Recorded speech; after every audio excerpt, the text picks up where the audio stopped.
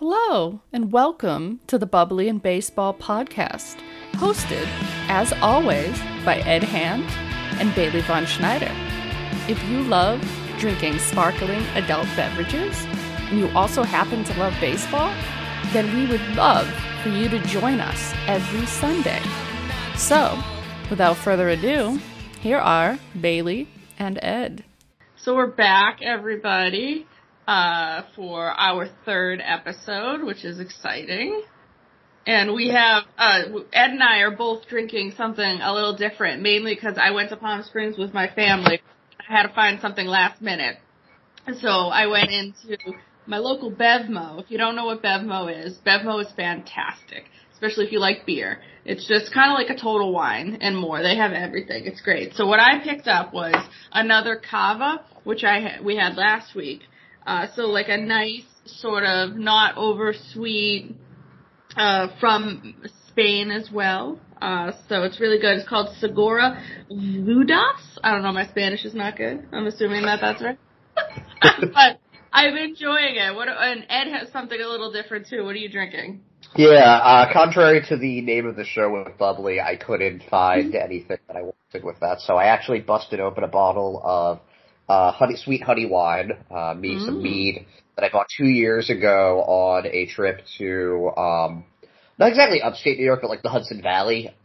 Specifically, this is from the oldest functioning winery in the U.S. That's cool. Well, continually functioning because they were able to stay in business, during Prohibition. That's, Brotherhood, over in Washingtonville. I was born around there, actually. So when I was really little, my mom used to take me and my sister there, and we'd like stomp on the grapes and stuff like that. Aww. And, it went back a few. It was actually my first, this was like 2 summers ago, I think 2019, so pre-COVID, and I had started dating my still girlfriend, Allie, like right around then, and it was her birthday, and we went down there for that, and it was a lot of fun. Yeah, that was like 2 months after we had started dating, actually. That's fun. So we bought that. A couple of other bottles that we haven't opened yet. There's one in particular that I'm saving for like something like a very special occasion. Because I actually, prior to this, at the very least, I don't really drink very much. So I'm making Ed get back to his alcoholic ways. Yeah, yeah, it's the return of college. You don't want the return of college, Ed. That was kind of a mess. I remember those days. Those were fun days. Except back in the college days, you could wake up the next day and feel fine. Which was lovely. That's why I stopped. It wasn't like, oh, I did these terrible things and that. No, it was much more practical than that. It was, oh my god, my body can't handle this anymore. Yeah, you just feel like crap the next day. And then we got more or less legalized here, so everything. Oh yeah, and then you could get as high as hell and then wake up the next day and feel great. So that is the plus to that. Exactly. So that's where we are with that. But that's my choice for today. I just really like meat. I've actually I've made some before with some of my friends I don't think I've actually back like maybe 5 or 6 years ago. I think we still have some of that batch left. I don't know if it's gone bad or not by now, but who knows? It was just like buying like all of these gigantic containers of honey, and it was a lot of fun if you have the time to like make your own stuff. It can be a lot of fun. Well, I made my own beer once. Oh yeah? It's actually not bad. I bought like the little kit. Pretty fun. What kind of beer was it? We made a Diablo IPA. That's what they called it. So it was like their version of like an IPA, and it was actually like really not bad. Do you like IPAs? I love IPAs. I'm like weird with my beers at this point, where the only thing that I can really drink and enjoy is like sour beer. Oh, you like a good sour? Sour can be too sour for me, you know? I've always had like a bit, it's funny because I'm not like a huge candy person, but I've always had more of a sweet tooth when it comes to my alcohol. Like I was definitely drinking Smirnoff Ices in college, like they were me too. Those were bad. Talk about things that made you sick the next day. Oh yeah. Stay away from Smirnoff Ices, kids. Oh yeah, no, I think like the worst decision I ever made in college was drinking an entire bottle of Manischewitz wine on my own. It was a Passover thing. And if you've never had Manischewitz, it's basically alcoholic grape juice. Yeah. And I was hungover for like 2 straight days. It was the only time I ever missed a class because of like something alcohol related was after God. I did this. Yeah. Oh my God. Yeah. I feel like Jewish people know what's up. They like give you the most alcoholic thing, and then the best food. So you're like stuffed and drunk. So it's a great combination. I appreciate it. Yeah, no, I'm excited for. I mean, Hanukkah's early this year. I just started doing my shopping for that. I have to get something. I like never know. Baseball related gifts are so hard for me to get people because for years I would just get my dad the Bill James book for every year. Cool. Yeah. Because he was like reading it back in the 80s when that was like first really taking off, and he was like all been about the sabermetrics. But now he's just like, he doesn't really say anything different. The only thing I like are like his Hall of Fame predictions, and those aren't even like that good at this point. So like it's just tough. Like, do you ever buy like baseball related gifts? I really haven't actually, because the only people that are like baseball people in my life is pretty much like my mom at this point, and my dad by like force. Like, none of my friends are really into it. So it's good that like there's a community on Twitter. Like Ed and I found ourselves, we can do this podcast together, which is great that you can find your community of like-minded people. But in like my life, like everyday life, like nobody likes it. So I'm not really, I've had some really great baseball gifts though. One year my parents bought, seats from Fenway, when they were like renovating. Oh yeah. So, yeah, so we have like 2 seats from Fenway, which is really cool. My dad bought like when Ortiz retired, we had like the retirement bat, That's signed cool. by him. That was like really cool. So like I've gotten some like really cool baseball related gifts for like me, but I've never really had to personally, like for my mom, my mom's looking at me, so I was wondering what was it? I was thinking of your ball from Dave Roberts. Oh yeah. Well, we got a baseball signed by Dave Roberts. At Trot. Oh, and like I have Trot Nixon's autograph and stuff like that, but oh my God, those were more. Those are some throwback players. I want a Trot Nixon ball. Oh, so Trot Nixon was so nice too. It was in 2007 when he had just gone, so 06 was his last year with the Red Sox, and then he went to Cleveland. Yeah, and we actually went on like a baseball road trip. So we went to Cleveland, and everybody's like stocking all of they're stocking like Grady Sizemore, which, I mean, yes, me too. But like CC Sabathia was there, so they were going for like the big names, and I'm like, where's Trot Nixon at? So he stopped and he signed for us, and he was like super sweet. But Dave Roberts was like literally maybe the nicest person ever.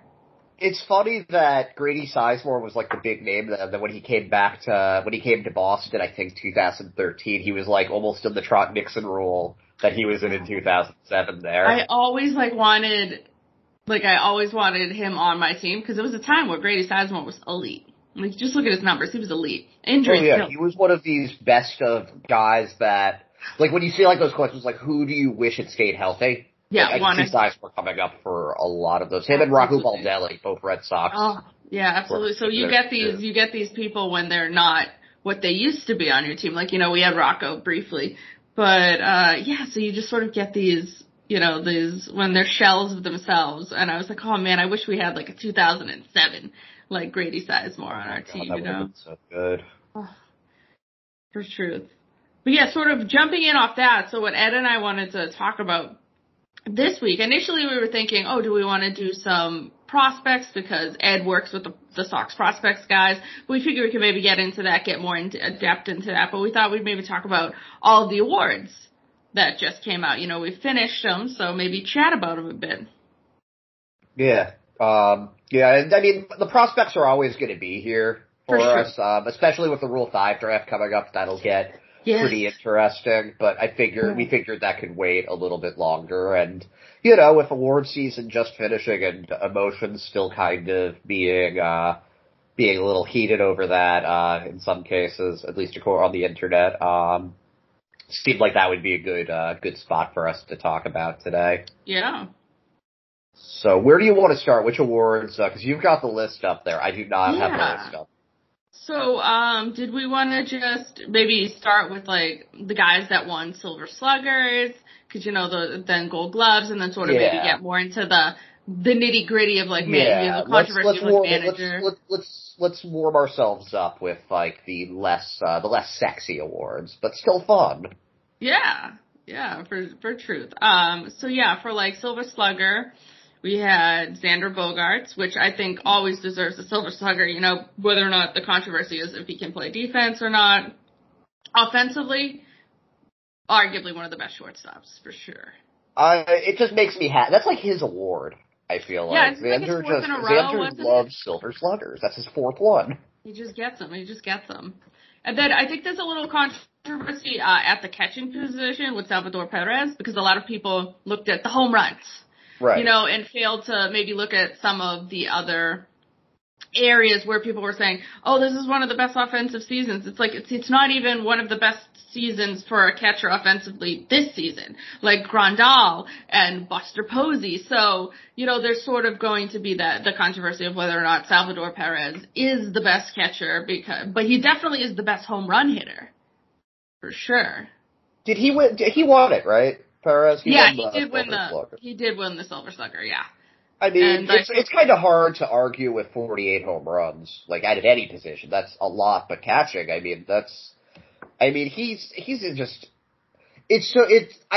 was very surprised when I realized how many people think he's overrated, just because I feel like he's been such a steady player, throughout most of his career.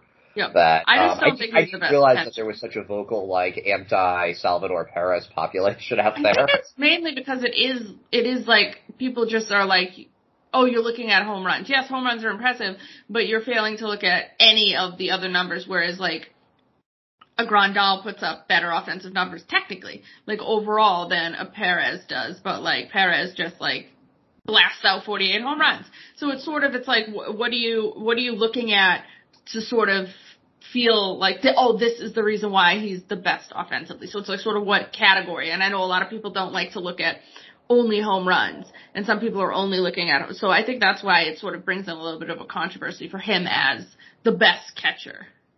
I mean, I think that for this year, I can understand other seasons where he maybe shouldn't have won it.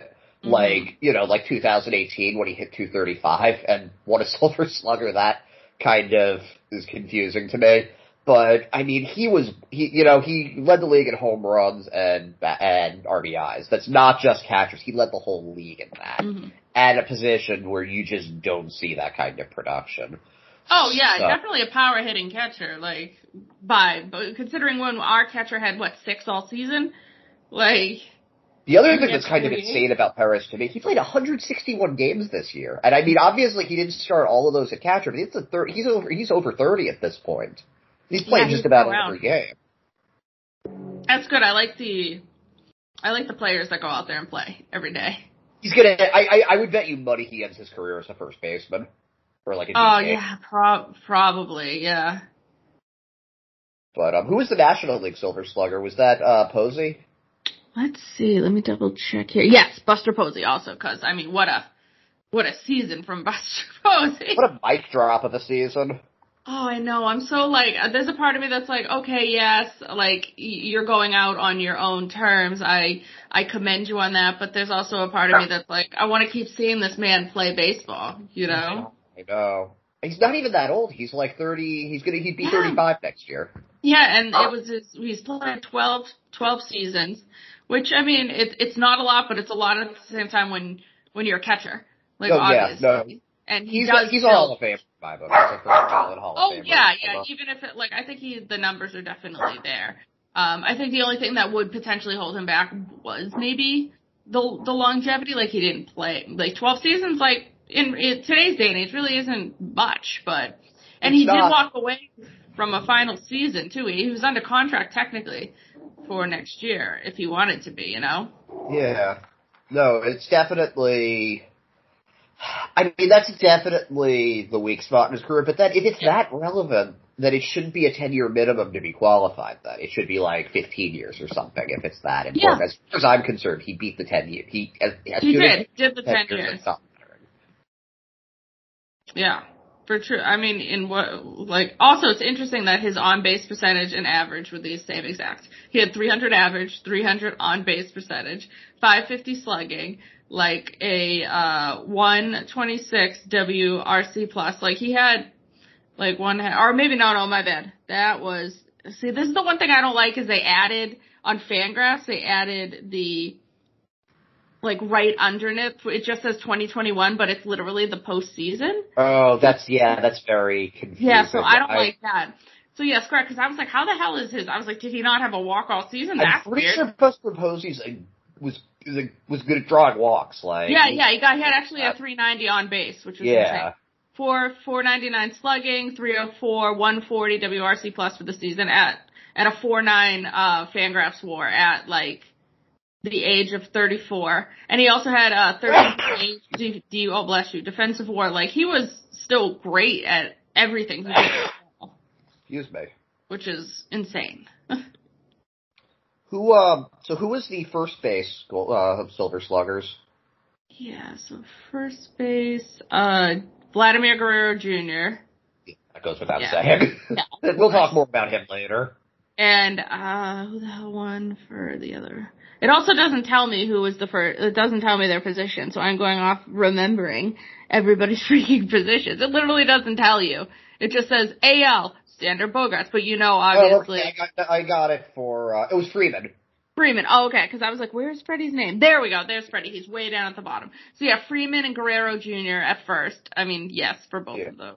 I love Freddie. I still can't believe it's like November 21st and he still hasn't been signed with Atlanta. Like, I'm starting to get a little worried. Makes me a little nervous. Like, oh no, he would be really good at Yankee Stadium, but also he'd be really good at Fenway Park. Yes, I see him. Like, imagine if like Hyan like swoops in and just gets Freddie Freeman. Doesn't make sense for the Red Sox overall. Like, you got to figure out what you're doing with Casas, but still, that would be hilarious. Oh my god, that would be amazing. I wouldn't be disappointed. Who was second base? Second, for the National League was Semien. Yeah. Oh no, that's the American League was Semien. Oh yeah, my bad. American League Semien, and then who the hell was the NL? Oh, Ozzie Albies. Yeah, those make sense to me. Albies has been, can you, like, how is this the first World Series Atlanta's won in, like, 25 years? Like, that lineup is stacked when you look at who they have in their infield. Without Acuna Jr.? Yeah. I did this with 90% their best player. Yeah. One of the best players in baseball goes, I think he went out in, like, July, right? So it had been a good bit of the season they played without him. Yeah. Oh, yeah, it was just before the All-Star game. Crazy. And he'll be back next year, and they're not, unless they lose Freeman, they're not really losing anybody significant. Like, that team has the best shot, in my mind, to repeat of any team in a long time. Yeah, they have a potential, but then there's a part of me that's just like, man, if the Red Sox went to the World Series, I think they would have beaten Atlanta easily. So it's just like, I'm glad that Houston got stomped on, but at the same time, I'm like, I don't know. I think they got to go out and prove that they can win more than 88 games. What do you think of Semien winning for second base there? Because he was the Gold Glove winner too. He was a double Silver Slugger Gold Glove winner. Semien had one hell of a season offensively. So, like you said, it's like 2019 and 2021 were by far his strongest seasons, and I think by obviously. By power numbers, this was his best, because he hit, 45? Yep, that is a new record for second baseman. He beat, what was the guy's name? Davey Johnson, I think. He beat his record. Oh, okay. So, yeah. So, wow. So then, speaking of Atlanta, though, they also have the third base Silver Slugger with Austin Riley. Yeah, Austin Riley also had a great season, too. Like, Austin Riley is who I want, Bobby Dalbec to be. Yeah, that's like a really good comparison, actually. I actually think Dalbec's a little better defensively than Riley, too. Yeah, so, Dalbec is pretty decent at third base. It's just whether or not he can figure out how to hold down first base. But then again, I'll have a full off season to work on that, whether or not, the Red Sox get Freddie Freeman. Yeah. If so, bye-bye, Bobby. But most likely, no. Most likely, Bobby Dalbec will open the season at first. I would have to think so. Yeah. But yeah, Riley. Unless a hell of a trade. Great season for Austin Riley. Yeah, for sure. So yeah, Semien won. It was so third base was like you just said, Austin Riley, and then who the hell was third for the American League? Devers. Devers? Oh, man. Yep. How Finally. Yes. Oh God. Like, I'm just excited for seeing, well, one, I'm excited for the need of, like, my need of seeing him get extended this offseason, so please, Chaim, please do that. Please.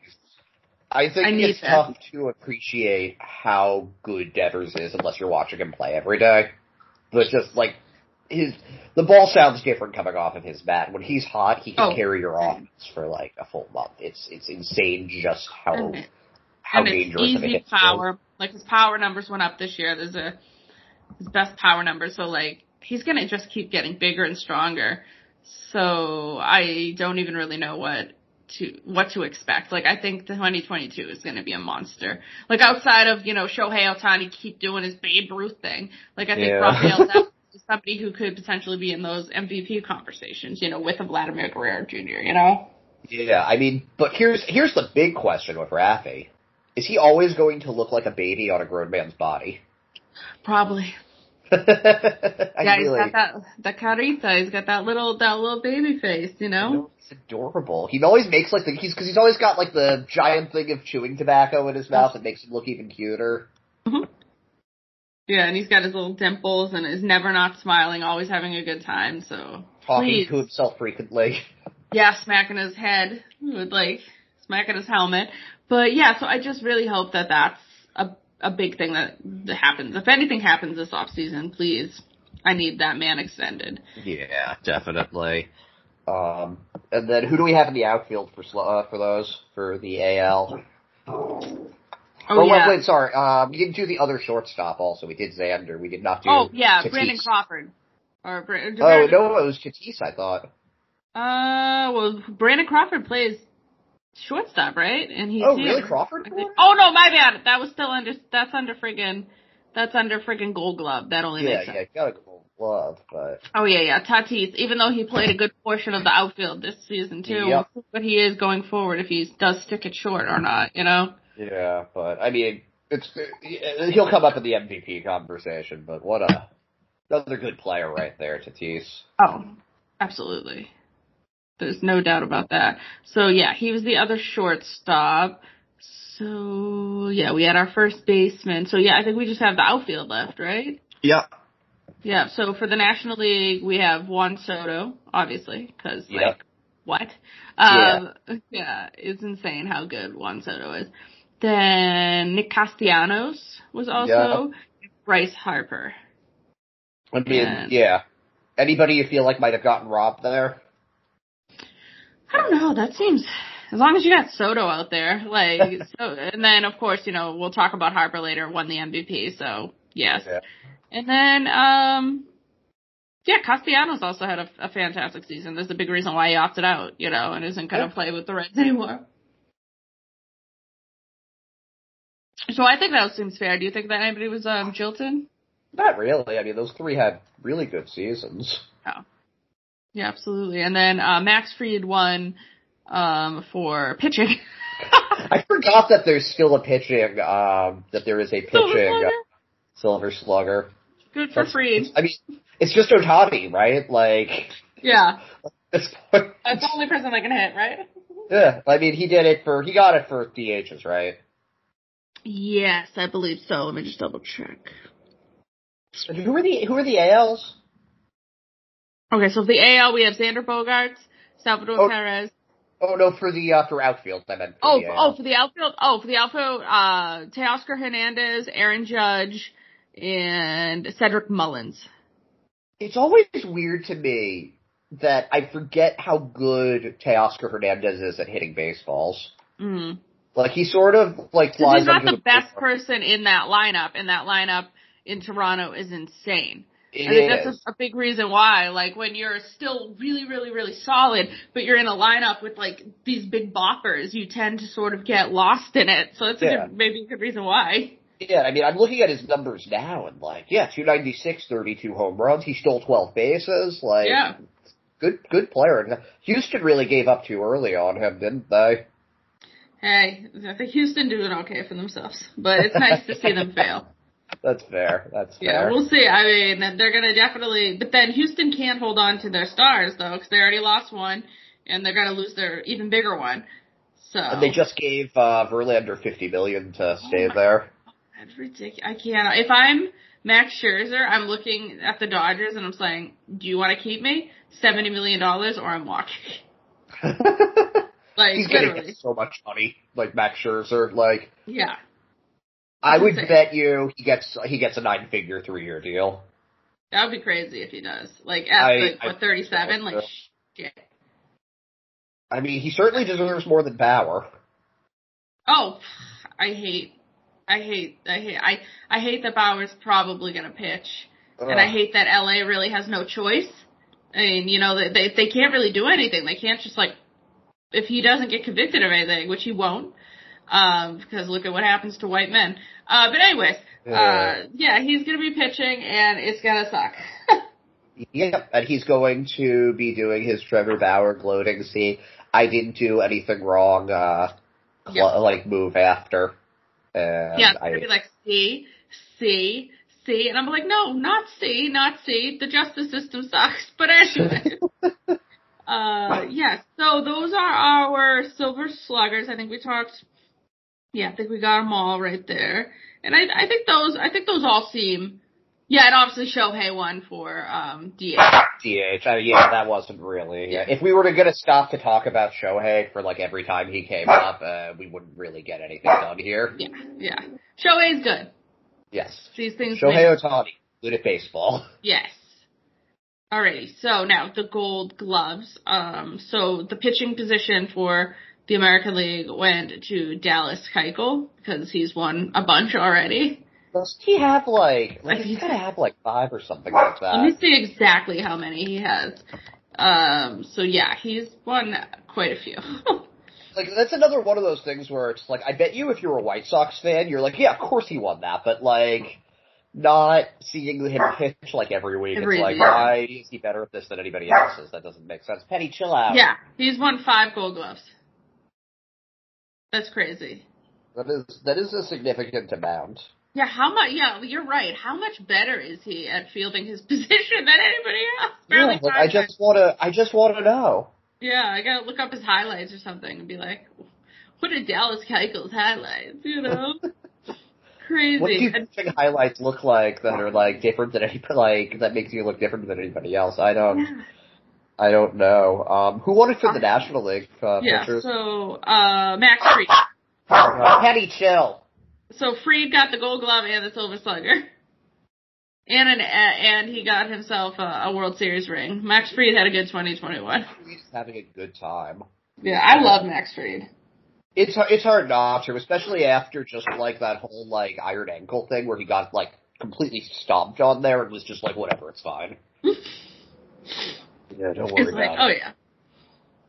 Oh yeah. Okay, so then second base, Semien. So Semien, Silver Slugger, and the Gold Glove as well.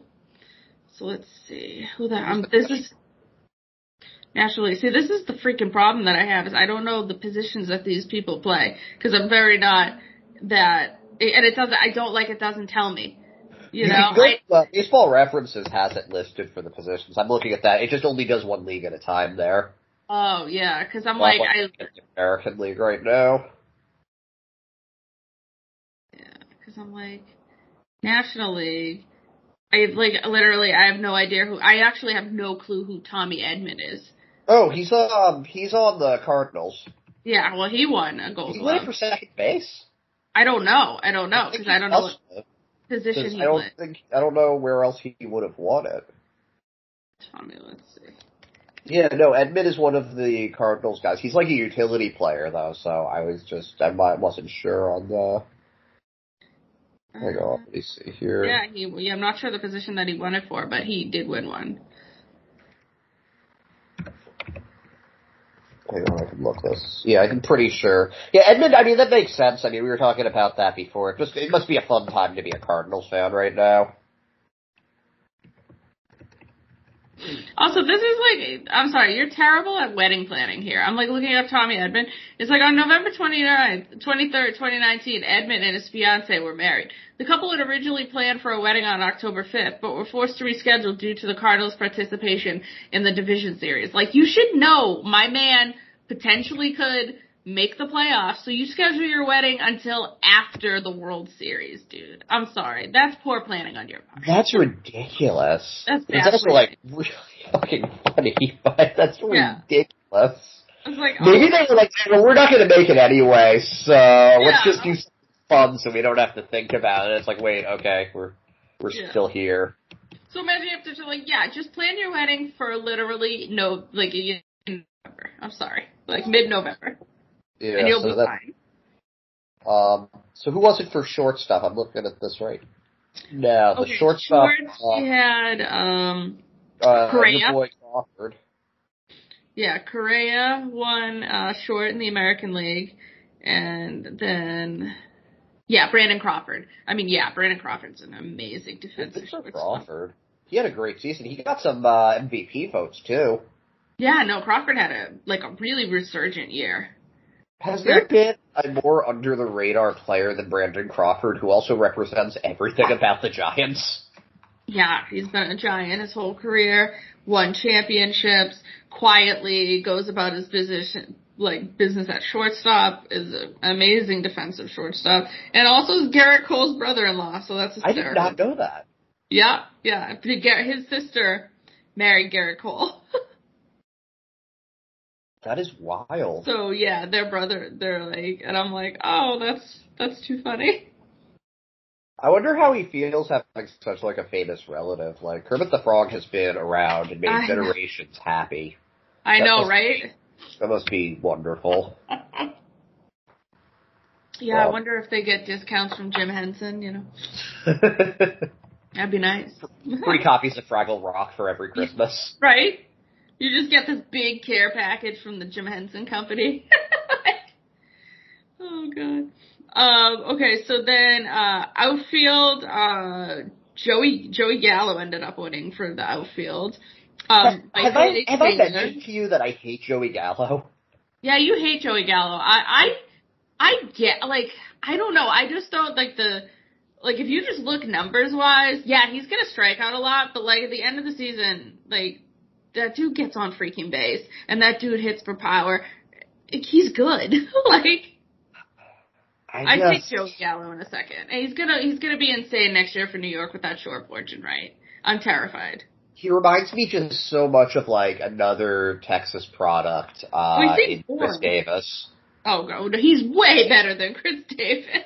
Chris Davis hit 51 home runs. He was a monster for a few years. Yeah, but we're talking Gallo's good.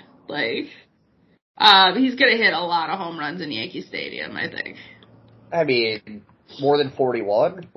That's a good number. Maybe he will, but no, I mean he's good. He's good. It's a short portrait, right? But my thing is, he's redundant in that lineup. That's the problem with the Yankees. The Yankees have too many of the same person. Yeah, no, you're not wrong about that. Gallo's 2019 was freaking insane. He had 389 on base. He slugged 598. He had a 144 WRC plus. This dude is good. You know? Would you say that he is better than the left field American League winner, Andrew Benintendi? Yeah, all day, every day.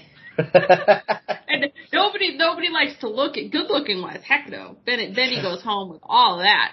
And nobody wanted to see that handsome man's face leave Fenway, but as a overall baseball player, I was fine with it. And yes, somehow Andrew Benintendi has a Gold Glove. So what was it that you were saying statistically before we started recording? He had a negative, I think he had a negative 3. I'm looking it up. He still had a negative defensive run saved, I think.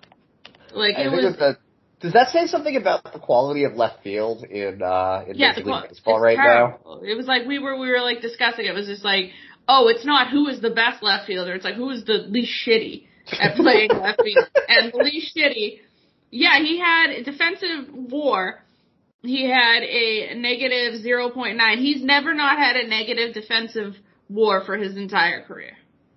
Like, this dude is just not good. Like, and he's barely above average overall as an offensive player.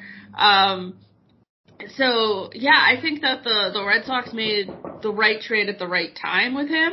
Totally time to move on. Like, absolutely. But he won it. I'm happy for him having a decent. He had a better year in 2021 than he did in 2020, and I'm very happy for him. Yes, that's sure, because it would have been really, really difficult to be as bad as he was in 2020. That was one of the worst. Like when I'm not even convinced he was really hurt. I think they were like, "Okay, buddy, we got to get you out of here." You're just like a 43 WRC plus. Like, this is embarrassing. Like, it was very not good.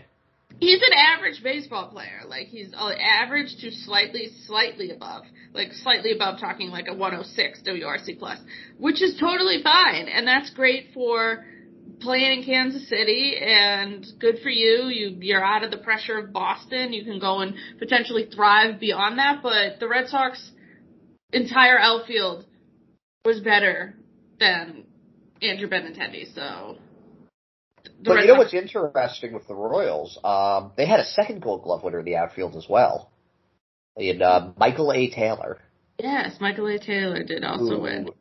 Finally got his chance to start somewhere after being kind of like a bench warmer on the Nationals for years, and he maybe not the single best offensive outfielder, but he was very, very good. He was the best. He led all MLB center fielders in runs saved and outs above average, and he also had 11 assists, which, you know, we're spoiled in Boston with Hunter Renfroe and Kike Hernandez. That's some impressive defensive statistics there, so happy for Michael Taylor finally getting a little recognition. And then the National League guys were Tyler. They're actually a pair of Cardinals. Cardinals, look at this: 1, 2, 3, 4, 5 Gold Glovers. Yeah, we haven't even talked about their best fielder yet, but it was Tyler O'Neill and Harrison Bader. Winning there, and then Adam Duvall hilariously in right field beat out Mookie Betts and Mike Yastrzemski. So a couple of that's actually hilarious that Mookie Betts didn't want to go. This might be Mookie Betts' first not Gold Glove.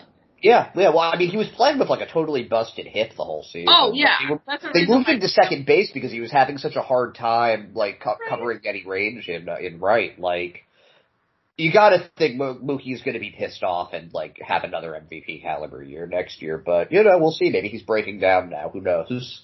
Yeah, that's the problem with somebody who's like 5'9". Well, I mean, the breaking down aspect. It sort of depends on the. I feel like there are some players that are like that small and it doesn't matter, and then there are others where they just kind of rip their body to shreds.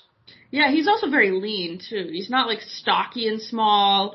Like, he's a very like lean. Yeah. 5'9". Like, if I remember correctly, Ernie Banks was like pretty short also. Like, he was like a baseball 5'9" or something like that.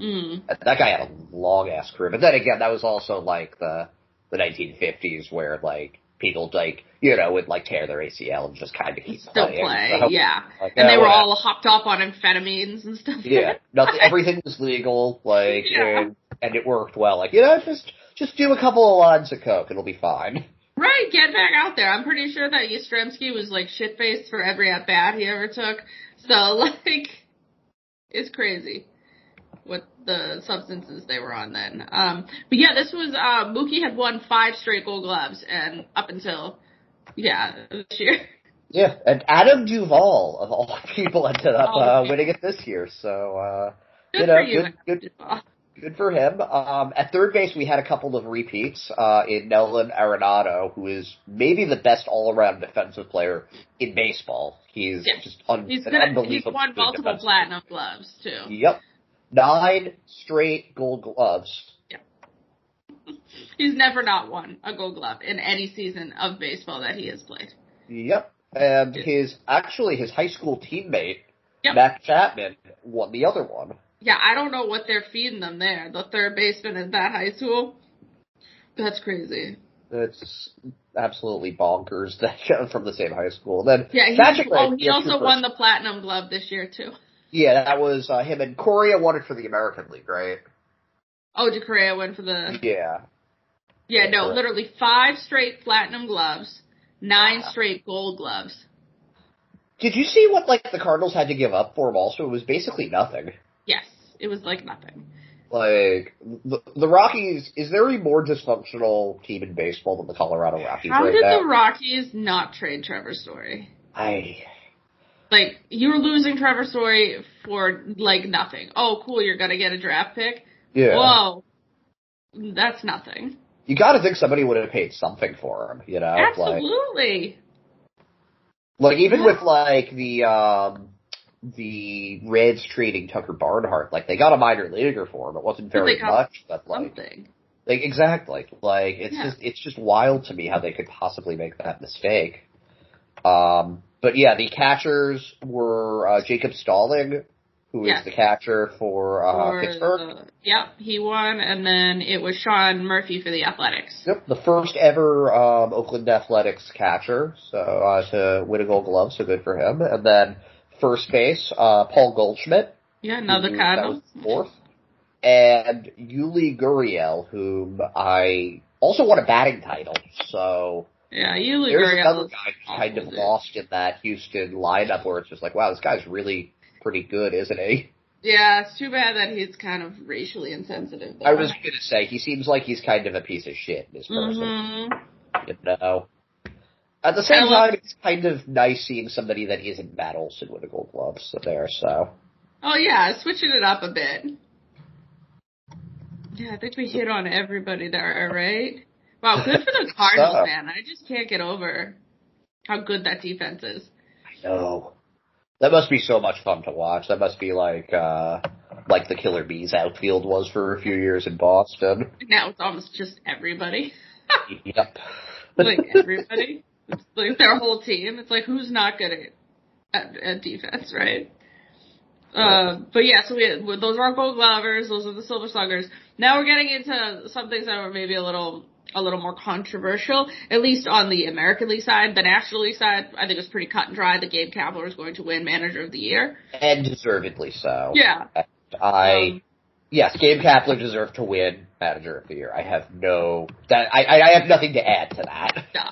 Because nothing can be said. Like, they were supposed to finish in, 4th place? Yeah. But then again, so were the Red Sox, and that's where we can sort of get into the controversy of Manager of the Year. Kevin Cash, sure, it's fine. Like, I know some people were saying, the Rays weren't expected to win. The Rays were still expected to be, way better than the Red Sox. Weren't the Rays in the World Series last year? Yeah, they were in the World Series last year, and they were at worst projected, because everybody was predicting, because when don't they predict that the Yankees are going to win the division? So a lot of outlets were predicting the Yankees were going to win the division. But then they had Tampa Bay, in second, which means most likely Tampa Bay is going to get a wild card. Right. It's going to get into the playoffs.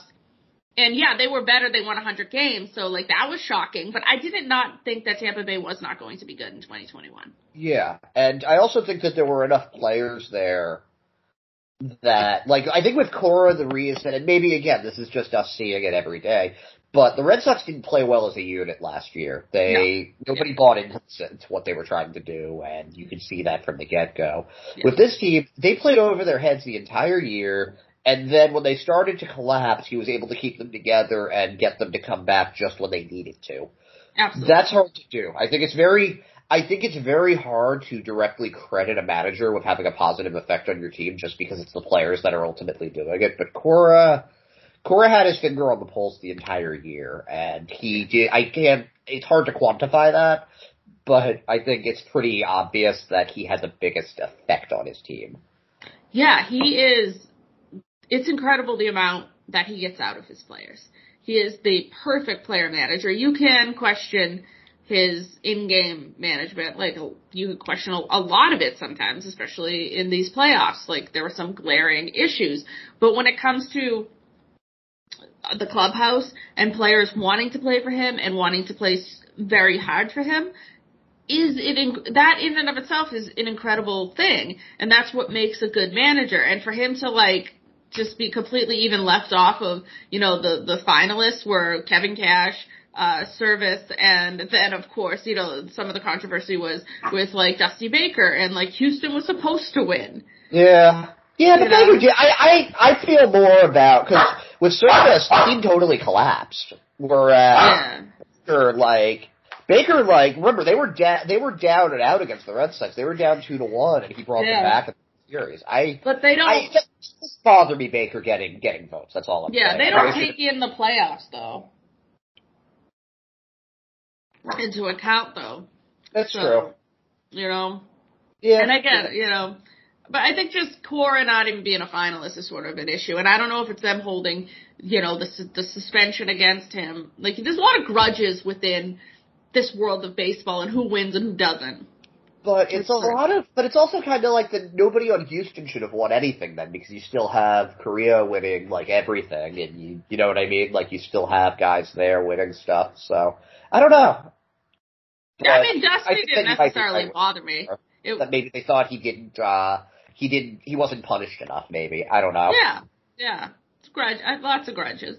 But yeah, so there could be a little bit of controversy within Manager of the Year, and then I think there could be some controversy within the Rookie of the Year, especially with Randy Arozarena, who does not feel like a rookie at all. He's played in a World Series. He's played in 2 playoff series now, so that's 3 postseasons. Yep. You're not a rookie after that. I'm sorry. It's crazy. Like, the rookie status whole thing is weird. I never found that the Japanese players that come here and then they win Rookie of the Year and MVP in the same year, like Suzuki did, Ichiro. I think he's the only one who did that in his defense. Yeah, but I think, has any other Japanese player won Rookie of the Year, though? I know did Hideo Nomo? I might be wrong about this. I think Nomo. But this is the part of me that's like, when you've already played, I know it's not Major League Baseball, but you've played a high profile professional sport, like the sport in just a different country, and all of a sudden it's like, oh, you're Rookie of the Year. I don't know, that's weird to me. Well, what about like playing in like something like, do you think Tristan Casas should be qualified because he played in the Olympics? No, the Olympics, to me, the Olympics is supposed to be amateur. You know, it hasn't become amateur anymore. It was once amateur. You know, but no, like, I don't know, like, and it's not even just like Ichiro Suzuki was a goddamn legend already in, like, the, what is, it's the Japanese league, like, it's the Nippon League. Yeah, the Nippon League, yeah, so it's just crazy to me. But again, he was a rookie in Major League Baseball. Yeah. So that makes more sense to me than Arozarena doing it, because Arozarena had been to a World Series. Already. Yeah, and had played in the postseason with the Cardinals prior to this, too. So, not even just one team in the playoffs, 2 teams in the playoffs. Yeah. My guy that I wanted to win it wasn't even a top 3, and that was Emmanuel Class on the Indians, who was an absolute nightmare with a closer. Yeah, it's so tough for the last time, probably since then, but, I remember when Papelbon was going up against Verlander in, 2006 for, Rookie of the Year, and Verlander beat him because, Verlander was the starter versus the reliever. I feel like the relievers just don't get the respect that they necessarily deserve. You know what reliever did win Rookie of the Year, and I still think this is kind of hilarious? Do you remember Andrew Bailey? Oh, did he win Rookie of the Year? He was a Rookie of the Year. Oh, God. Yeah, I remember Andrew Bailey's brief time in 2013, where we had 2 other closers before we finally gave Koji. Yeah, I gave Koji the chance, and then thank God for that. But yeah, we had Hanrahan and Bailey were supposed to close before Koji. It's still amazing to me that Hanrahan was a total failure, and Brock Holt kind of made it so that it wasn't a total loss. Yeah, exactly. Holt was actually low-key great in the throw-in and the trade ended up being. Well, I just remember looking at his numbers and being like, holy shit, this guy hit 400 at AAA. And it was, it was for 200 at bats, but you do that for any period in any league, that's longer than, that's more than 100 at bats. That's impressive. It's hard to hit 400 ever. Oh, God. There's so much luck involved with it, And then for Rookie of the Year, the National League went to Jonathan India of the Reds, who I'm truly not familiar with because...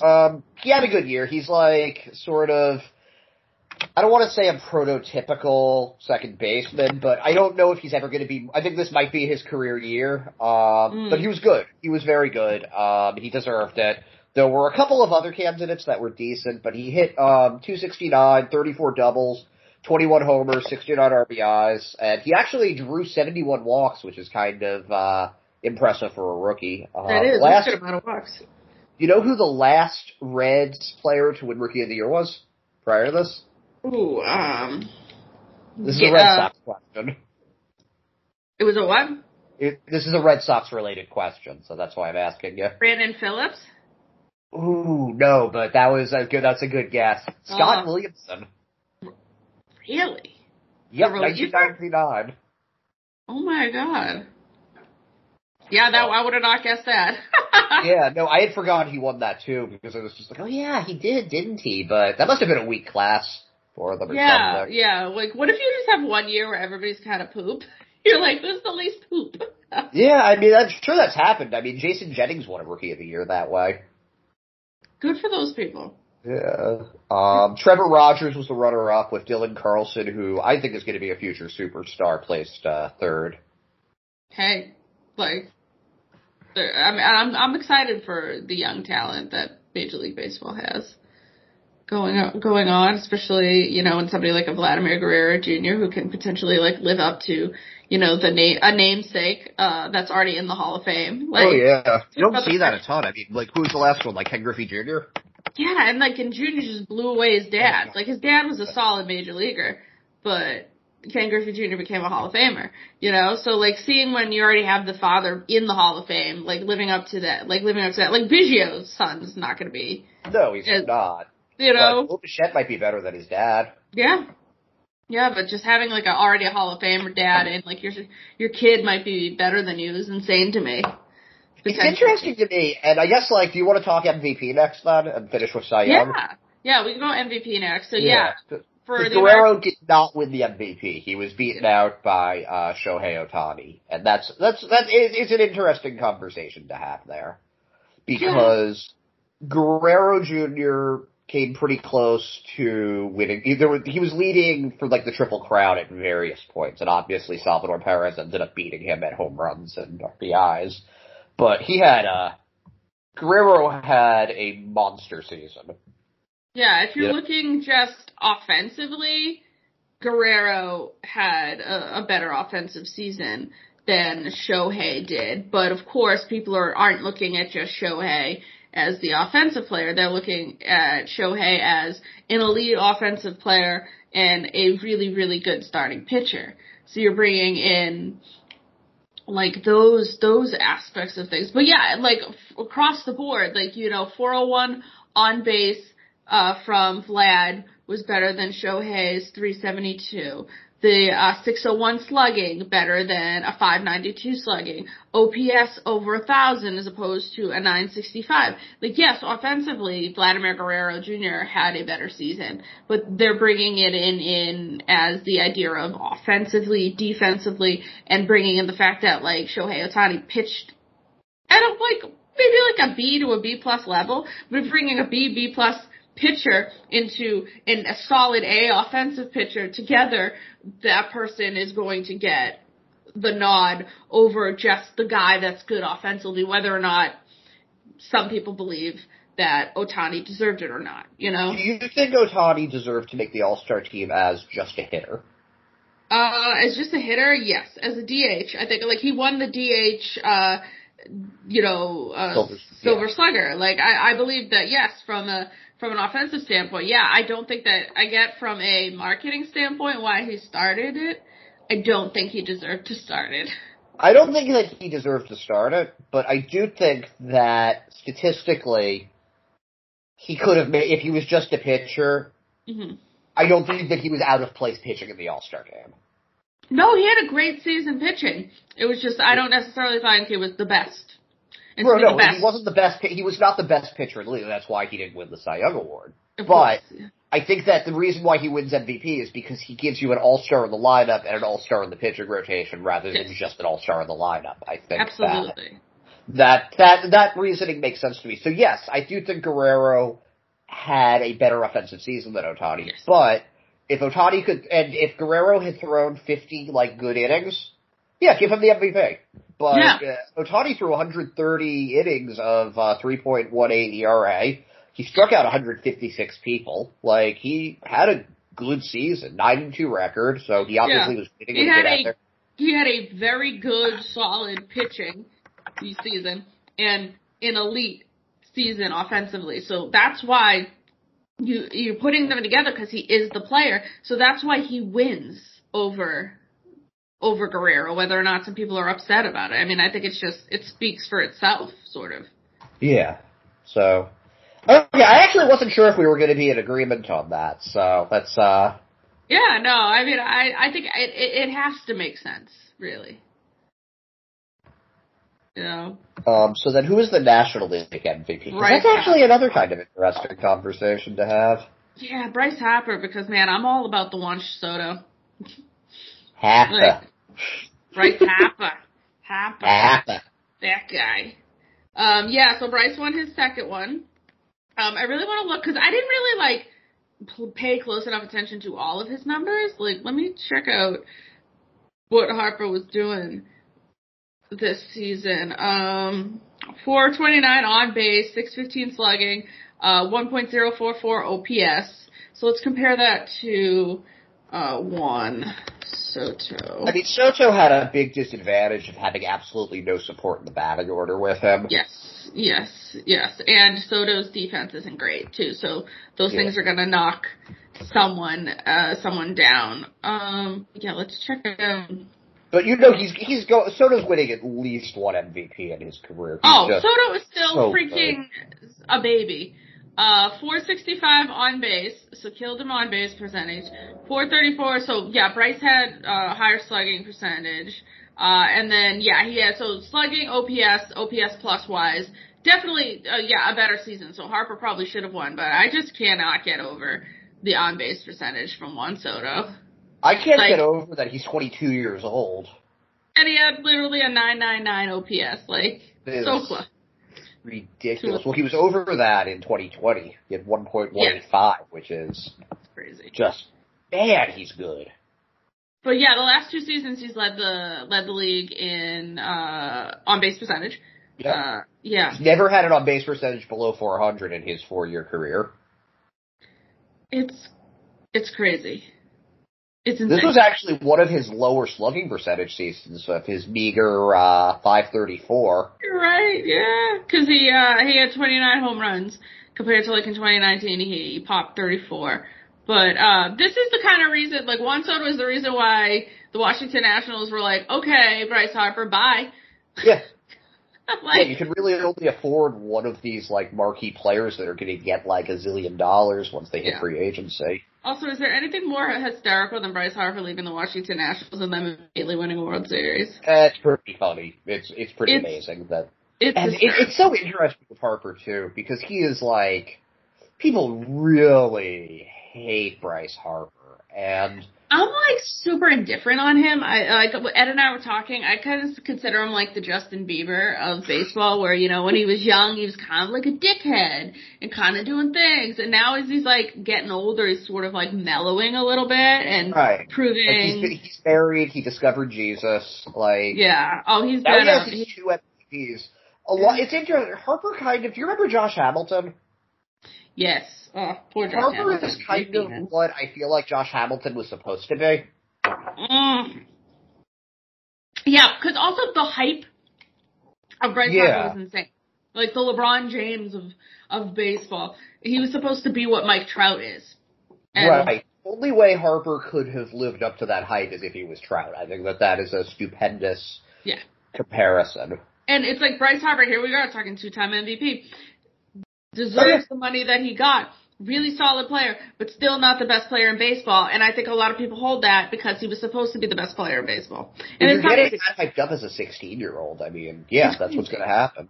Yeah, you get your GED early so you can go to junior college to go play in a wooden bat league so you can then enter the draft at 19. Yeah, and make your major league debut by 21. Yeah, you are sort of set up for baseball glory from a teenager. Your entire career is made for you, and that's insane, and that's a ton of pressure. Yeah. Oh, it's a lot. And it's even, because I remember when Steven Strasburg got drafted in the first round, he was super hyped up, and then Harper the next year, it was that time. Back-to-back picks, those picks, Strasburg and Harper was insane for the Nationals. Yeah. And Only yet, one of them helped win. Harper really seems to have been considered. Like, nobody hates Strasburg. No. People hate Harper. Yeah, and I think that people hate Harper because he's been kind of mouthy a bit, you know? It's like the same way that people hate Correa, because Correa, like, talks some shit. Nobody ever choked out Correa, though. Like, Papelbon choked out Harper. Oh, my God. And Papelbon is kind of an easygoing dude. So, like, what happened? I think whatever happened that made Manny Machado scream at Fernando Tatis. Yeah. I know a lot of it had to do with, I think Harper wasn't running out to first base, and, like, I think Papelbon was like, you have to run out to first base. And then they get in each other's faces. It's insane. Yeah, but Harper's definitely, at least I feel like he's mellowed, at least sort of, as he's gotten a little bit older. Yeah, but, I think that happens to everybody to an extent, Yeah. right? Yeah. So, and yeah, he's got 2 MVPs, so he can kind of be like, yo, shut the fuck up. Like, I mean, he's a future Hall of Famer. Yeah. Unless he just, like, totally falls off the face of the earth for the rest of his career, yeah. he's a future Hall of Famer. Yeah, but I think, like, he goes to Philly. It's gonna be tough to win in Philly. So he, like, goes to Philly, immediately doesn't win a World Series, but his team his ex-team immediately wins. But also, I think he literally went to Philadelphia believing that, Mike Trout was gonna not sign that crazy extension to stay in Anaheim and go to Philly. And then can you imagine an outfield of Trout and Harper? I think he thought, because, like, if you really look at the way that his contract is constructed too, like, I think his AAV is really not that crazy. It was like, the way it was constructed, it was almost constructed to potentially bring in somebody else who's, like, on his level. Well, that means like, that it's still possible that they bring someone in, doesn't it? Yeah, they could, but it was almost as if, like, and now they got Dylan Dave there. Like, Didi's gonna spend money. But it was hilarious. I'm pretty sure the way that his contract is sort of constructed is that it's like, oh, like, his AAV's not that bad. Yeah, his AAV is not bad at all. It's $26 million until 2029, and then it goes down to $22 million. Like, that's not a bad AAV. That's not going. It'll be interesting after the change to the policy, right? Like, that's going to be really interesting if, like, it expands, like, how much you can sign people. Yes, true. So yeah, it's like, it's kind of, you know, you look at it, you're like, oh, he signed 13 years, $330. But, like, the way it's spaced out and the way that most guys, when they get older, the AAV goes up, his AAV is actually going down. So it's like almost like the way he signed it was like, yeah, you guys are probably going to get Mike Trout and you're going to need a little wiggle room, so I'll take less AAV. So, low key, what you are saying, Bryce Harper, team player. Potentially. You know, wanting to play with. I was skeptical, but I'm kind of buying this. Or he wanted to play so badly with Mike Trout, and then Mike Trout was like, nah, I'm just going to stay in Anaheim. Oh, like, it kind of makes me feel like it's sort of sad that, it's just like, oh, sad old Bryce Harper can't be friends with Mike Trout. $330 million. Yeah. Like, he just wants to be his best friend, and Trout's like, this guy again. Trout's like, I'm staying in Southern California, and I'm not going to Philly. Hang with Shohei. He thinks I'm cool. Right? Oh, love it. So yeah, those were our MVPs. And then Cy Young. A little bit of controversy on the AL for me. And as you know, Ed and I are Red Sox fans. I hate the Yankees. We're joking about, you know, Garrett Cole and being like Kermit the Frog. If you look at an overall body of work, and that's how I look at it to determine things. I don't care if there are certain areas where, you know, you have Cole falling off at the end of the season. You still have to wait in games in April to play meaningful games in September. I'm sorry. And the postseason isn't taken into it, so what happened in the wild card isn't taken into your voting. But I firmly think that at this point right now, Garrett Cole should be a 2-time Cy Young Award winner, and he's a 0-time, because he had a better season than Robbie Ray. And a lot of people potentially look at the back end of the season and see that Ray was stronger back end. But I look at overall, Garrett Cole was a better pitcher in 2021 than Robbie Ray, but Robbie Ray is your Cy Young Award winner. And I don't care because I hate the Yankees. I don't want the Yankees to have awards.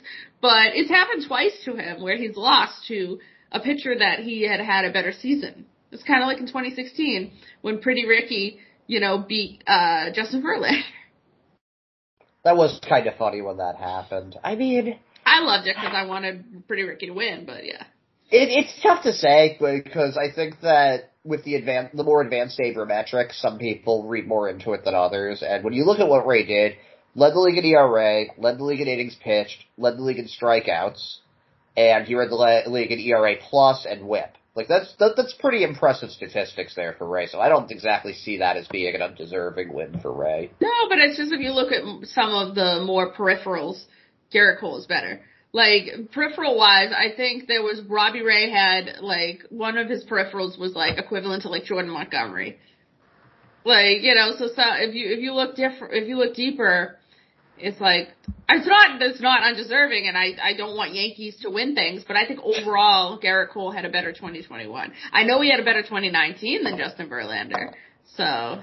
Yeah, but Verlander, like you were saying before, he got screwed by Pretty Ricky. Yeah, so I think that was their makeup, being like, well, he should have two. We've got to give it to him now. Like, So, I mean, I don't want Garrett Cole's day to ever come, because he's going to be in pinstripes for the rest of his career, but, yeah, so it's hilarious that he didn't even show up to the awards ceremony, and you're doing it from your freaking home. And he couldn't even be bothered to, show up. So what a dick. I'm sorry. What a dick move. Yeah. Not a fan of him, but because of that, it would have been actually hilarious if he won, and he just wasn't there. Do you think that he was just, really upset that he didn't win it, or do you think that he actually had something else going on? I don't know, but, what more could you have going on? You're literally doing it from home. I get you have, a newborn baby, but, you're literally doing it from home. It's not like you have to go anywhere. It's not like you have to come in. You're literally doing it from your house. So, I don't know. I just found that to be quite huge. So, who do you have for the National League, Cy Young? What did you think? Because I know that there were some people that were not thrilled about that. I love seeing Burns win. I'm gonna give the Milwaukee Brewers some love. I mean, no one else is giving it to them. They're just I feel like they've been really good for a few years now, and they are so underhyped. Yeah, they really have been good for a while. Yeah, but you don't think that he had a better season? You don't think that Wheeler had a better season than him? I don't know. I'd really have to look deeper.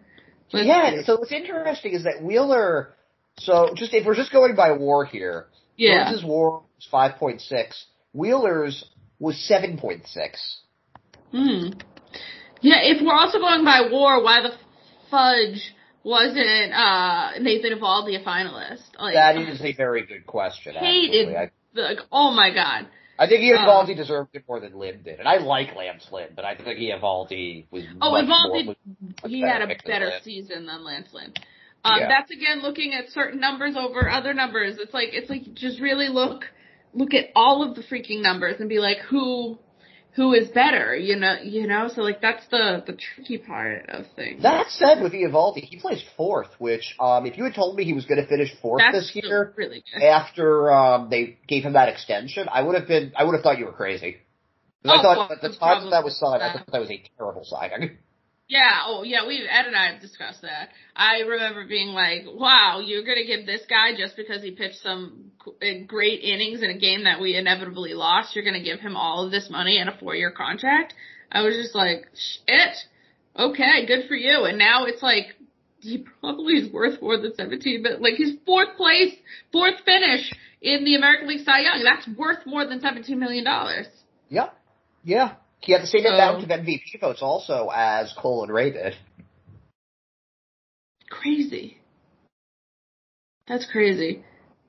Yeah. Alright, so here, I'm trying to look, and now I'm looking at comparing, Max Scherzer, too.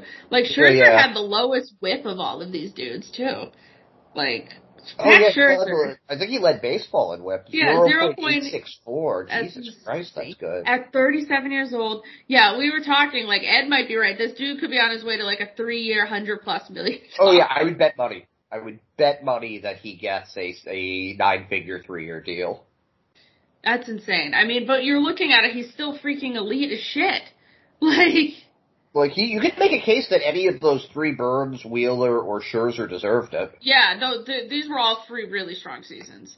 Yeah, poor Walker Buehler, who also had an excellent season, gets left out of it. Yeah, it happens. It happens. Walker Buehler was good, not even the best on his team. That's how good the freaking Dodgers are. Ugh. Jesus Christ. So, Burns, who won it, 234 strikeouts in 167 innings. And he, barely walked anybody either. Yep, he had 34 walks, 7 home runs. What? Led the league in ERA plus by a significant amount, 176. Yeah.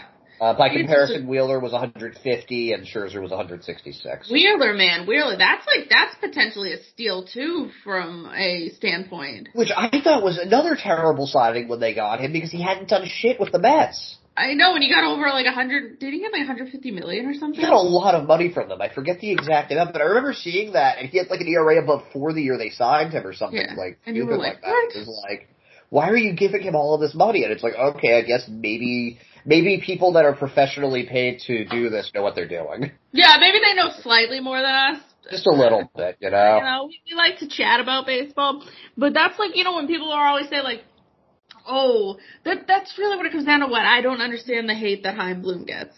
Still to this day, 2 wins from the World Series in a year where you bitched 90% of the time, fans. I don't get it. Red Sox fans deserve nothing nice. That's the only thing that I get with So true. I hate being part of this fandom because I'm I want to win, but I don't want you to win because you're an asshole and you don't get it. I get to share this fandom with you, and I get to share it with Hogdale. And there you go.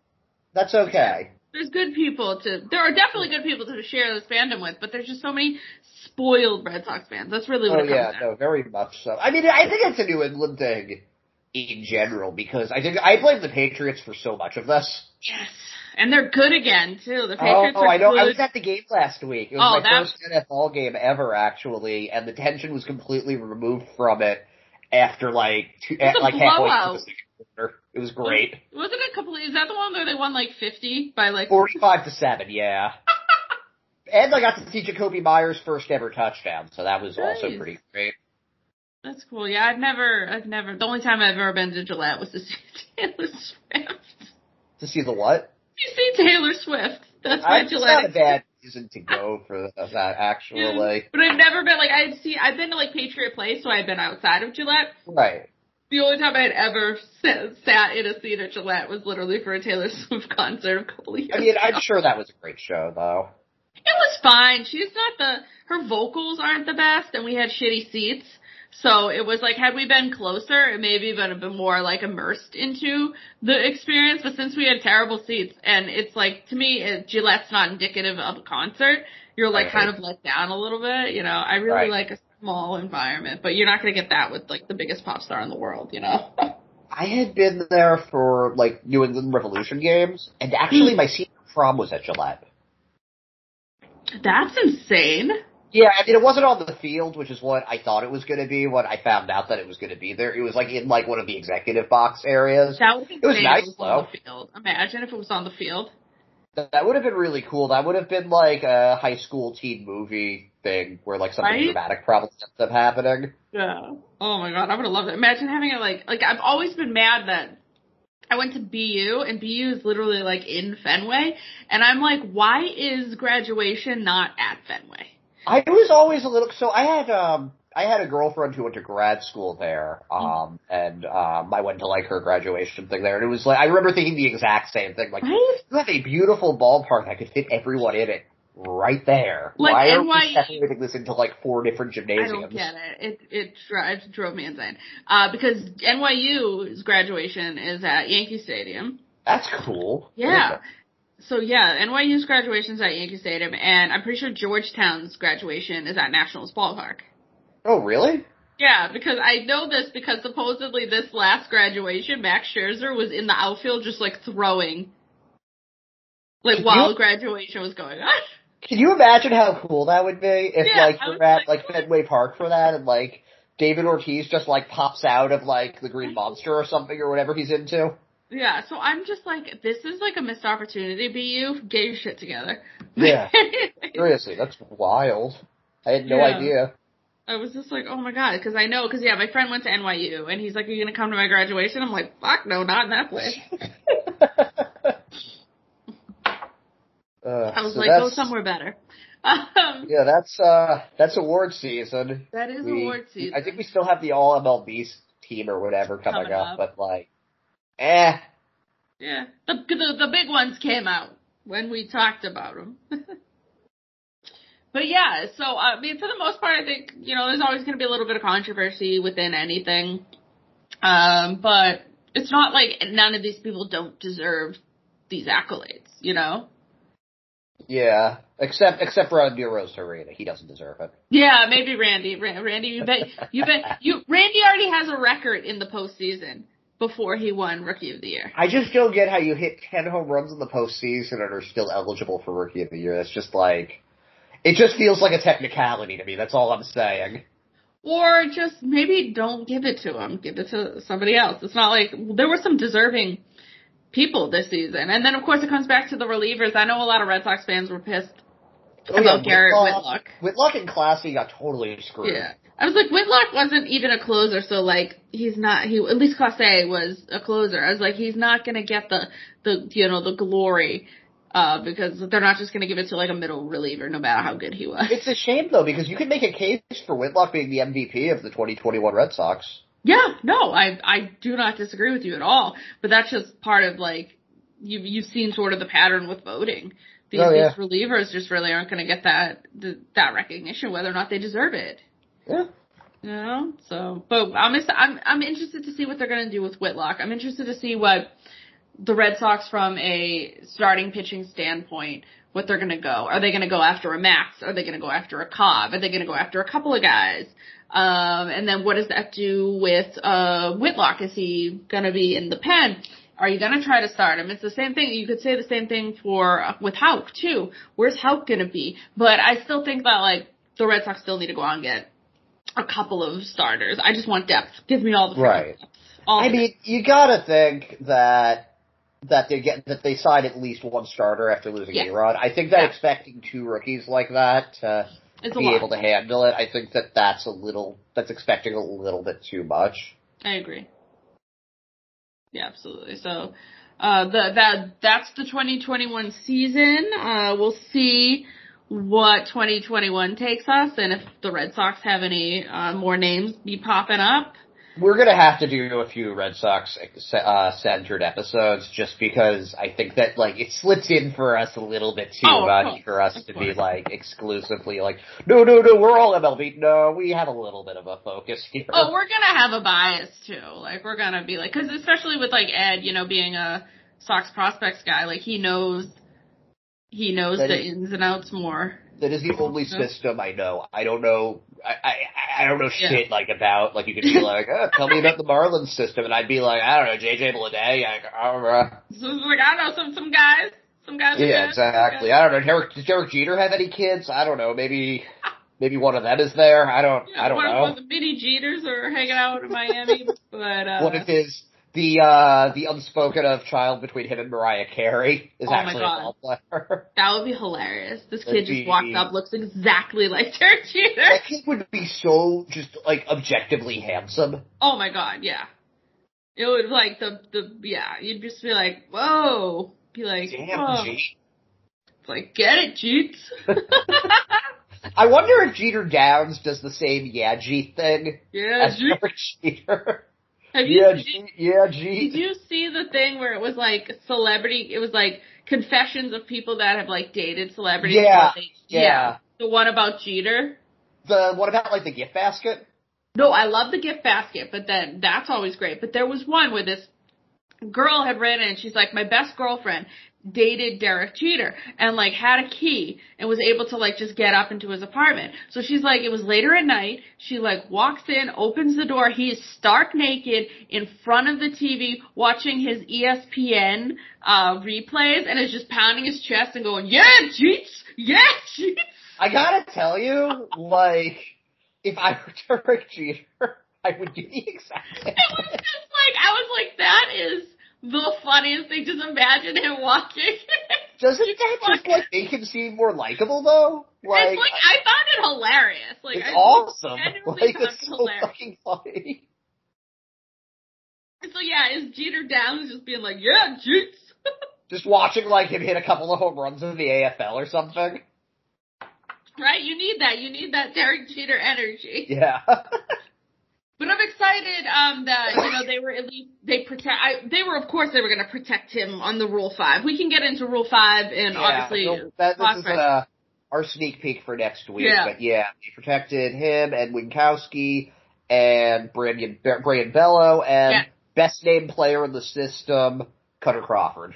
Yes, Cutter Crawford. Yeah, because Cutter Crawford he has good stuff. He was just thrown out there. He had a lousy start there. The reason they protected him also, he could be a number 5 starter in just about any rotation in baseball. There's nothing special about him, but he can eat innings for you. And that's they would what have you lost need. him. Like, yeah, and like somebody like a Durbin Feltman, like is somebody going to really want to keep him on their 26 man? Maybe. I think he has a better chance than I saw some people freaking out like, oh, what about Gilberto Jimenez? Yeah, Gilberto Jimenez hasn't played a game above Salem yet. Like, no. Yeah, that's going to be like bringing him and having to keep him on for 162 games on your 26 man. That's a big ask. It's like literally like you know how like sometimes you see like a team will sponsor like a kid or something like that? Yeah. It's like including that kid and also he has to play. Yes. You're right. It's not happening. Yeah. It was the Red Sox were able to do that easily with someone, like Whitlock, because they used him properly, and he came off of Tommy John. So, like, that makes sense. But, yeah, somebody like you say, Gilberto Jimenez is going to be way more difficult to keep on to your 26-man Major League roster. Yeah, anybody that's like that on the season, and, like, there's a big difference between playing in Salem and playing in, like, the Dominican Summer League, or even, honestly, even playing in, like, High A. Big difference between that and Double A. Just Double A, that's when you start seeing, like, Jonathan Arauz had a little bit of experience in Double A. Yeah, and they didn't... kind of pushing it. They only had to keep him on for the COVID season. Exactly. Easy. That's a little easier when it's already a lost season. I low-key love Arauz, so I'm very happy they did that. I have zero problems with Arauz. I know some people don't like him, and I'm like, who cares? Like, he's going to be like a utility guy. Yeah, like, utility players are people, too. Mm-hmm. We need them, right? But, good episode this week. That was good. This one was fun. But yeah, we'll be back next week. We'll go more in depth with some of the Red Sox minor leaguers. So if you're Red Sox fans that listen to us, be excited about that, because I am very excited about the damn future. I know I like tweeted about how I was excited about the future, and like somebody's like subtweeted me, and they were like, "I want to win now." I'm like, "You were 2 wins away from the World Series." Is that not winning now? I believe it is, but hey, who knows? You could be winning now and be very excited about what this future could be, and that's me. I'm me. Like, these guys are like every Hall of Famer starts off as a prospect. So except Ichiro, he was a player when they got him. Yeah, he had already had like 2,000 hits. Yeah, he was already an absolute monster. So. Yeah, and who knows? Maybe the Red Sox will get somebody like that with another Suzuki. With oh my God, I would love for them to pick him up. That would be cool. I mean, they have interest in him, so the foreign market will be interesting to see what happens too. Yeah, we'll probably be talking about, like, as more moves happen, we'll probably be talking about that a little bit. Yeah, I want some more stuff. I thought things were going to sort of fall a little bit more after, Eddie did his, and then Verlander got his ridiculous amount of money. But we'll see. It's been slow again, slogging. Yeah. I think we got I think this week, though, just because with the CBA and everything. Yeah, it'll be a little more.